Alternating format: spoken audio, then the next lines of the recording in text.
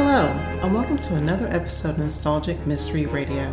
I'm your host, Stevie K, and it's my honor to bring you the radio shows of yesteryear. For today's episode, I bring you The Adventures of Sam Spade, episode titled The Bouncing Betty Caper, originally aired December 12, 1948, where Sam becomes a chauffeur to enter a wealthy home and discover who's been threatening a woman. Betty turns out to be quite deadly, but not for the reason you think. So sit back and relax, and I hope you enjoy this Nostalgic Mystery Radio. Thank you for listening. The Adventures of Sam Spade, Detective.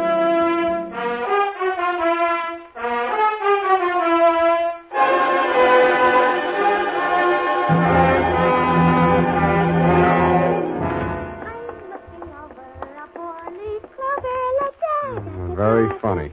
Certainly took you long enough. Oh, thank you, Sam. Well, do you like them? My curls? I guess so. It's your own hair, I trust. Oh, yes, Sam. When it's brushed out, you'll never know anything happened. Whenever you're ready, curly. Oh, gee, you like it that well? Yeah, very cute. Well. To business. To Detective Lieutenant Dundee, Homicide Detail, San Francisco Police, from Samuel Spade, license number 137596, subject the Bouncing Betty Caper. Yeah, Dundee. It all began on a Wednesday. My secretary, Miss Effie Perrine, tiptoed into my office and laid an engraved calling card on the desk in front of me. The name on it was Randall Carruthers. She said he looked like money, so I said, show her in. Or him in. She did. Good morning, sir. Do you wish the morning paper? Thanks, I've read it. Dear me. What's the matter? Well, this ashtray, sir. Have you a silent butler? I don't even have a noisy one. Oh. In all my years of service, it has been my constant endeavor to keep things neat and tidy, down to the smallest detail. I see. Well, if it bothers you, just dump those butts into the wastebasket. Very well, sir.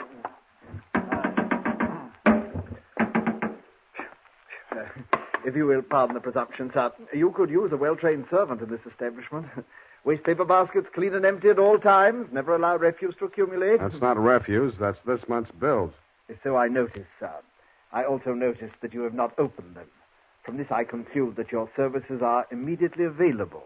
Yeah, and I conclude that in spite of your glad rags and fancy handle, you are somebody's butler. Oh, that is correct, sir.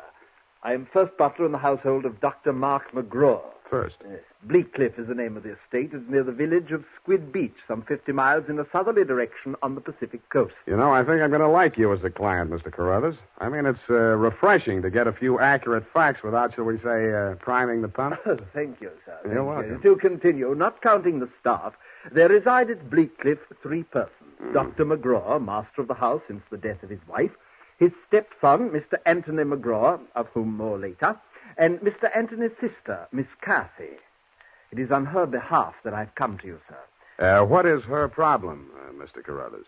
The correct form of address is Carruthers, sir, not Mr. Carruthers. Check. Yes, thank you, sir. Now, as to Miss Cathy's problem, sir, someone is attempting to murder her.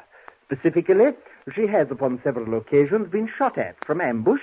Twice she has awakened in the night to feel the hands of an assailant closing about her throat. And only yesterday, she narrowly escaped death when her motor car went out of control owing to some blackguard tampering with the steering mechanism. And upon numerous other occasions... That's enough. You have convinced me that she indeed has a problem. What do the local police think? No one has been to the police, sir. Why not? It's a delicate situation, sir. Miss Cathy's brother, Mr. Tony, is undergoing treatment for nervous disorders. Mm-hmm. The family did not wish to place him in an institution, and since Dr. McGraw, his stepfather, is a psychiatrist, he is allowed to remain at home. I see. He's flipped. Where do I fit in, Carruthers? Well, sir, if a reputable gentleman such as yourself were to come to Bleak Cliff and witness these persistent attempts upon that girl's life, perhaps they could be forced to put the boy away where he belongs. It's possible. I'm willing to try.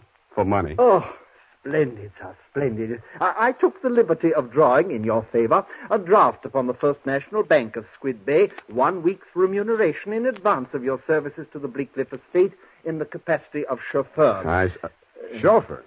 Yes, sir. I thought that might be a capital disguise.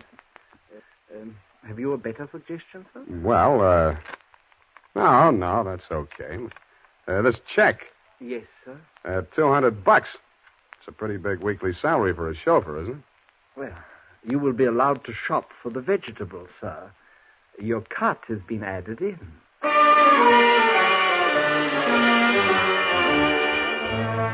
I told them I didn't know one vegetable from another, that I was a lousy driver, and in more time than it takes to tell, I was installed at Bleak Cliff in a room above the garage and told to wait there until summoned.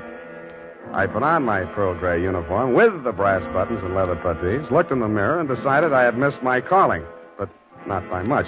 Nothing happened for nearly an hour, and then I got my first buzz.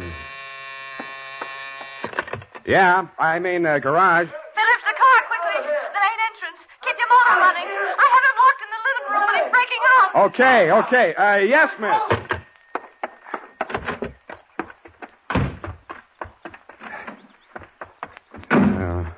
Let me see. Get that door open. Open that door. Why didn't you have the door open? I'm sorry, miss. Well, get going, please. Darn it, miss. Where's the spark on this? What's the matter with it? Well, it's flooded. The house, He's got the meat cleaver again. Help me get this door. Well, I'm trying. Get out, I tell you! Get out! Stop it! You're hurting him. No. All right. Put it down, kid. Put it down. Come on. Give it to me. What's going on? Tony. I say, who are you? Haven't you been instructed not to disturb my patient? I'm sorry. I'm new here. When I saw him coming at Miss McGraw with that meat cleaver, I naturally thought... Oh, well, no harm done. Come along, Tony. Come along now. Come along, boy. We'll have a nice long talk. What shall I do with it now? We'll put it back in it. You all right? Oh, sure. I should be used to it by now. By the way, you're new here, aren't you? What's your name? Sam. Sam? That's nice. Turn to the left outside the gate, Sam, and drive straight out to the shore road. Well, if I can just... Hey, I just turned that little key. Look, Ma, I'm driving.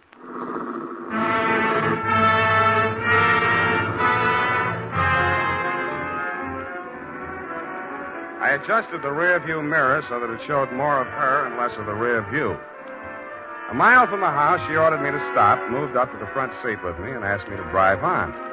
By the time we got to the shore road, she was driving, and I was resting my head on her shoulder. Where are we going? I've got a little hideaway down the coast. It's right on the beach at the foot of a tall cliff. There's a fireplace, a little bar, some records. Got some bop?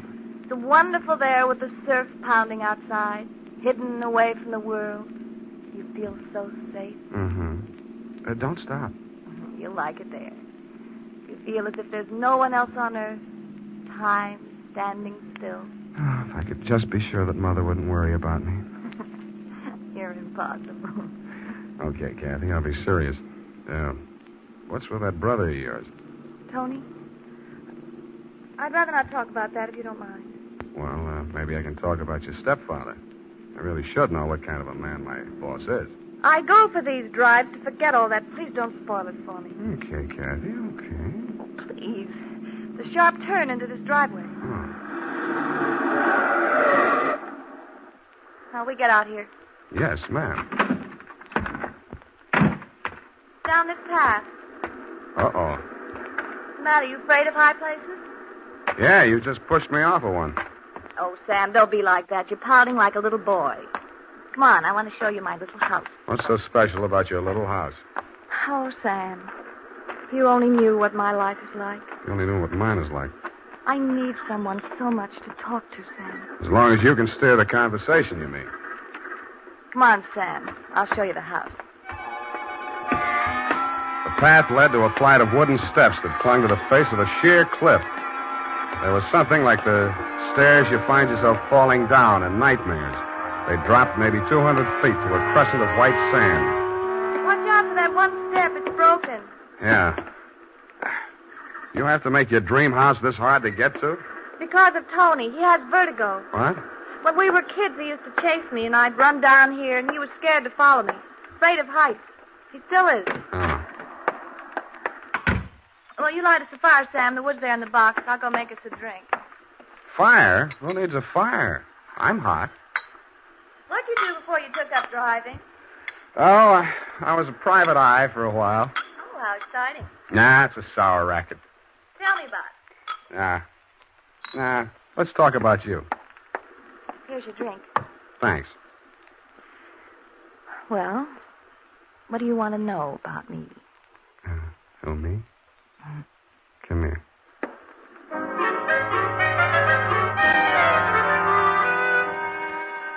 The scent she was wearing was 20 carat, but the story of her life was heavy melodrama. It seemed that Dr. McGraw, a handsome fortune hunter, was a folly of her mother's middle years. But she had come to her senses shortly before she died and cut him out of her will. But that was not the end of it.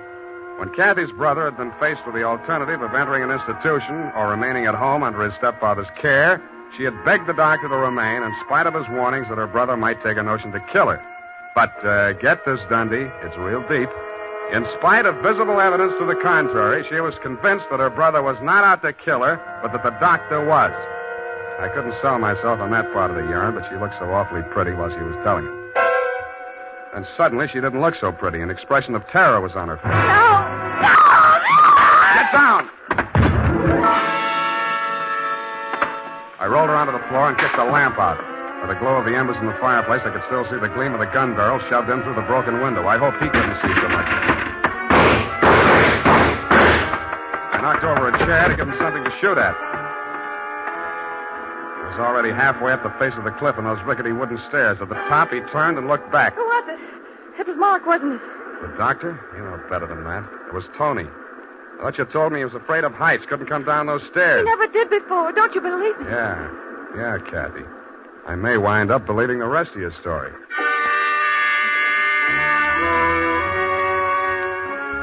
I took Kathy back to Bleak Cliff and stashed her in my quarters over the garage. Then I went into the main house via the back stairs, found her room, and shook it down. In a cabinet, a bunch of war souvenirs, German helmets, grenades, rifles, and other lethal gadgets. In a desk drawer, I found a letter headed U.S. Army, Office of the Surgeon General. It certified that one Anthony McGraw was unfit for military service. Vertigo. Origin, childhood injury to middle ear. Downstairs in the library, I found a shelf of medical books. Vertigo.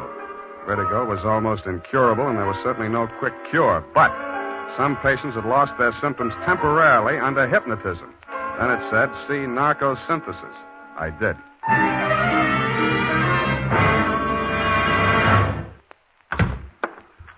Spade. I beg pardon, sir. Mr. Spade. Whatever are you doing in the butler's pantry, sir? Looking for a butler. Namely you, Carruthers. Oh. May I serve you, sir? Yeah. How do I get an interview with Dr. McGraw? Well, sir, I should... Oh. Strange. After all my years of service, I still start at the master's summons. Hey. You did it again. Well, I'm sorry, sir. I'd better see what Dr. McGraw wants. Forget it. I'm answering this one. You're not going to drop your disguise, sir. Why not? Who am I kidding, anyway?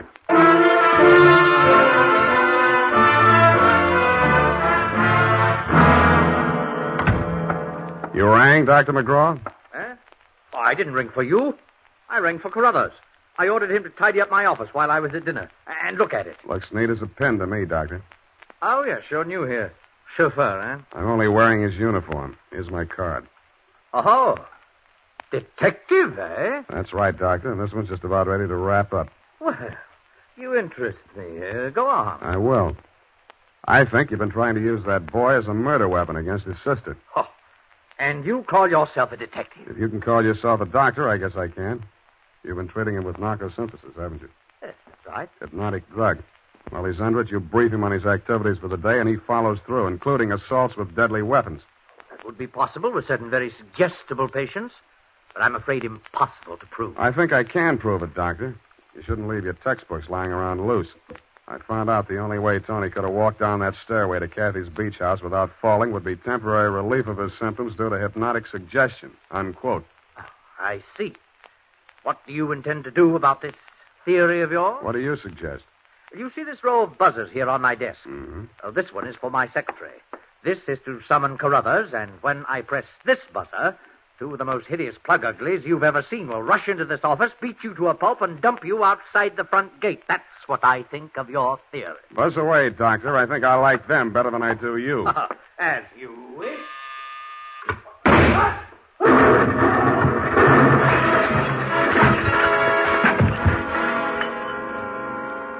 From where I was on the other side of the room, I didn't know what had happened at first. All I saw was a lot of paper gushing out of the wastebasket.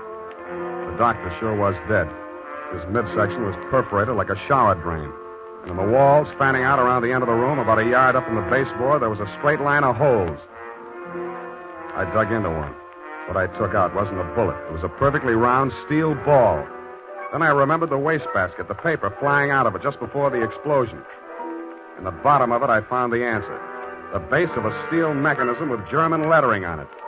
It was a wartime anti-personnel mine that the GIs called the Bouncing Betty. The United States Armed Forces Radio Service is presenting the weekly adventure of Dashiell Hammett's famous private detective, Sam Spade.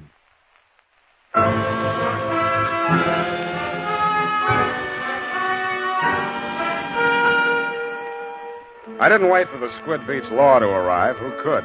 I went straight back to San Francisco. You, Lieutenant Dundee, were waiting at my office. Morning, Sam. Hello, Dundee.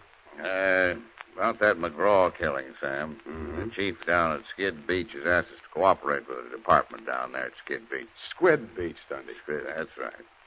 They say you caught a bus at Skid Beach. Squid. That's right. At 1:45 in the company of a young woman answering the description of the McGraw girl. Uh-huh. They say that, do they? They say they got a statement from that butler, Carruthers. Well, it's open and shut anyway. The butler hired you, the girl is wanted, and you're hiding her out. Why? Why not? Well, it's established that the girl hated the deceased and bickered with him constantly. The doctor and the boy were pals. That girl's guilty. You've been able to place her in the murder room? Well, no, but here's an item. She worked with an Army ordnance during the war in research. Subject? I made a note of that. Enemy landmines, anti-personnel. One of the reports she helped put out was on the Bouncing Betty. Yeah? Definitely. Hey, where are you going, Sam?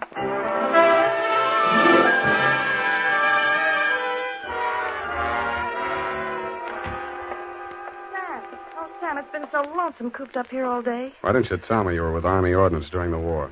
Well, I don't know. I suppose I thought it was unfeminine or something. Try again. All right, I'll tell you the truth. I had a copy of that report with instructions for the operation of the Bouncing Betty in the desk in my room. What the devil are you doing with a thing like that? I don't know. I was proud of it. It was the only report I worked on with the general. Should have got rid of it. I did. I burned it in the fireplace as soon as I learned what had killed him. You didn't burn it good enough. Sam, they found it. Yeah. Have they arrested Tony? Not yet, but he's definitely sane. He'll have to take the rap for anything he's done. I see. Well, I guess there's no other way. Tony didn't do it, Sam. I did. I want to make a confession. Not to me, please. Not to me. After what happened down at the beach when I knew I was no longer safe anywhere, I realized I had to do it. For Tony's sake as well as mine. When we arrived back at the house, I looked into the dining room and I saw Dr. McGraw eating dinner. I knew it was my chance to get into his office. Yeah? Then what? Well, the Bouncing Betty was in my room. There was some wire in the tool chest, and I knew that Carruthers always went to tidy up while the doctor was at dinner. So I waited until I saw him come out, and then I went in, and I looked around for a place to plant it, out of sight. Then I saw the wastebasket full of paper. It was the perfect hiding place. The whole thing didn't take more than 5 minutes. Well, say something. I guess I don't know what to say. Go on, say you hate me. Say it. I don't. Wish I did. Oh, Sam. Help me. Help me. I'm sorry, baby. I am sorry.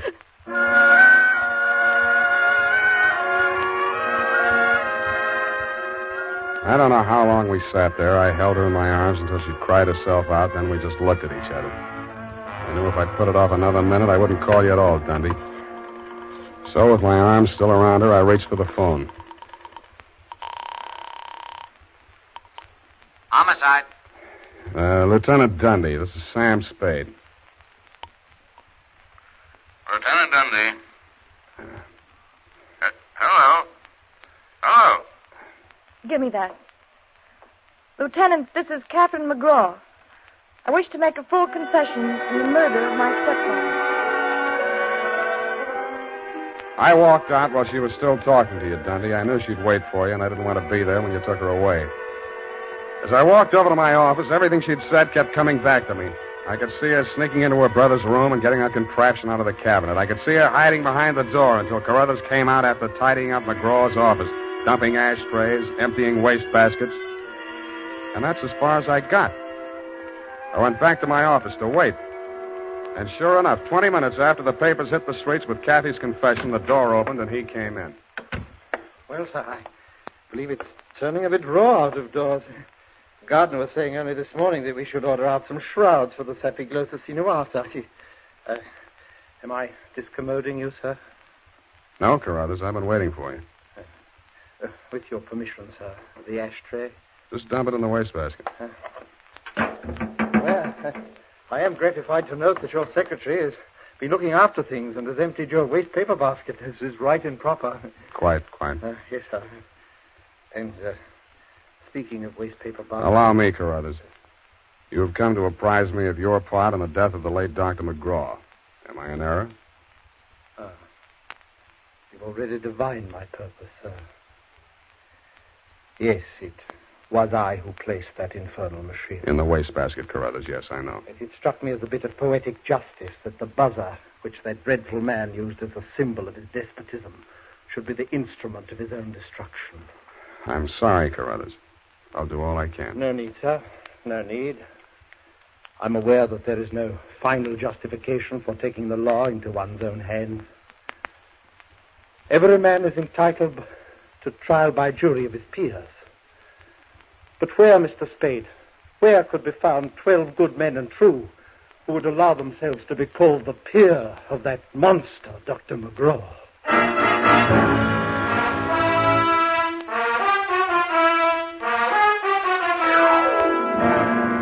Period. End of report. Sam, there must be some mistake. Mistake, Effie? Mistake? Huh? Well, the butler can't be guilty. That's old-fashioned. He was an old-fashioned butler, sweetheart. Where today can you get help like that? Somebody who empties the ashtrays, keeps the waste paper baskets clean, tidies up around the place. Well, I'd be only too happy to do the same for you, Sam. I know you would, doll. But considering what happened to Mr. Carruthers' employer, Effie, you mustn't allow your mind to dwell on such matters. It's wicked. Sam! Who emptied an ashtray in that wastebasket that I just finished cleaning out? Pay it no heed, sweetheart. I'll buy you a silent butler. I'll go type that up. Here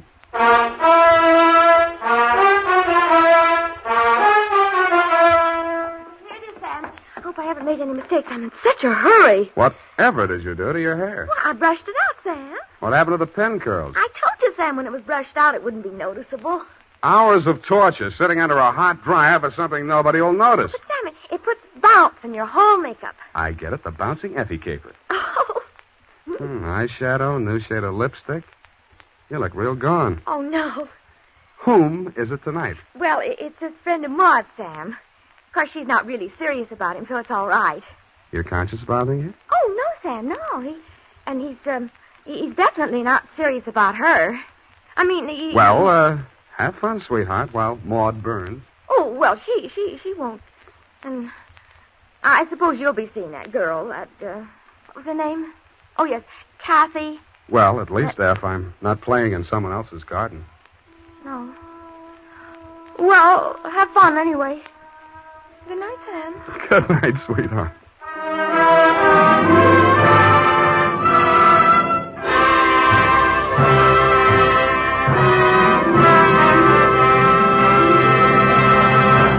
The Adventures of Sam Spade, Dashiell Hammett's famous private detective, are produced and directed by William Spear. Sam Spade is played by Howard Duff. Lorene Tuttle is Effie.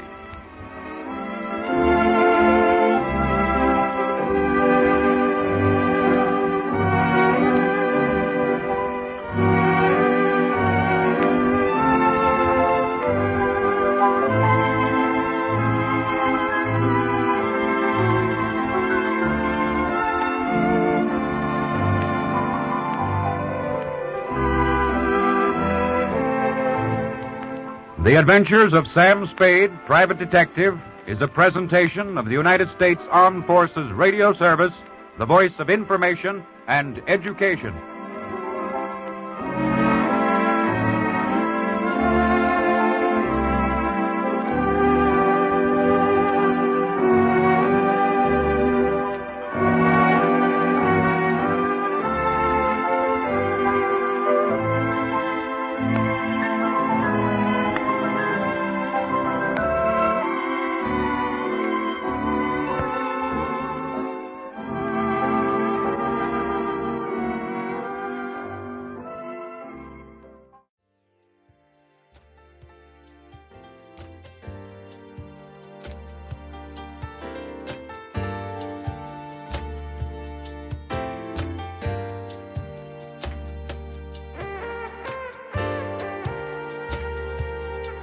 This has been a Nostalgic Mystery Radio presentation.